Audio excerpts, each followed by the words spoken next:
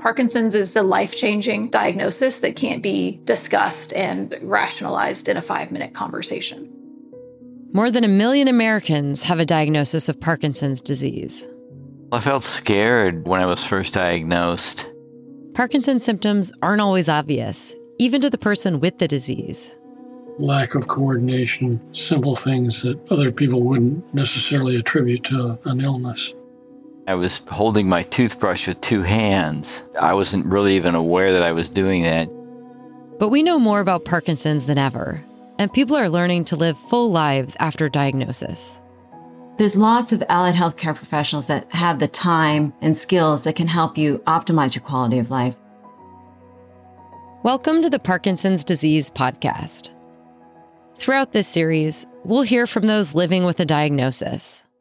There were a lot of logistics that needed to happen to set up a life that could be fulfilling and rich and wonderful and affordable. But we've been able to do that.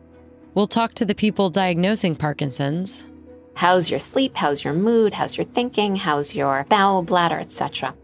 We'll hear from a range of different experts who can all play a vital role in improving quality of life after diagnosis. Maybe that you add a physiotherapist to your medical team, an occupational therapist, a speech-language pathologist, a social worker, an exercise specialist. We'll also learn that no 2 Parkinson's patients are the same. And so we'll help to shine a light on the many different things you or a loved one might experience before, during, and after a diagnosis.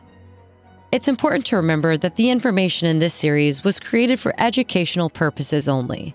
The Parkinson's Disease Podcast is not a substitute for formal medical advice, diagnosis, or treatment. So if you have questions about a medical condition, please talk to your qualified healthcare provider. Thanks for listening, and stay with us for episode 1. What is Parkinson's disease?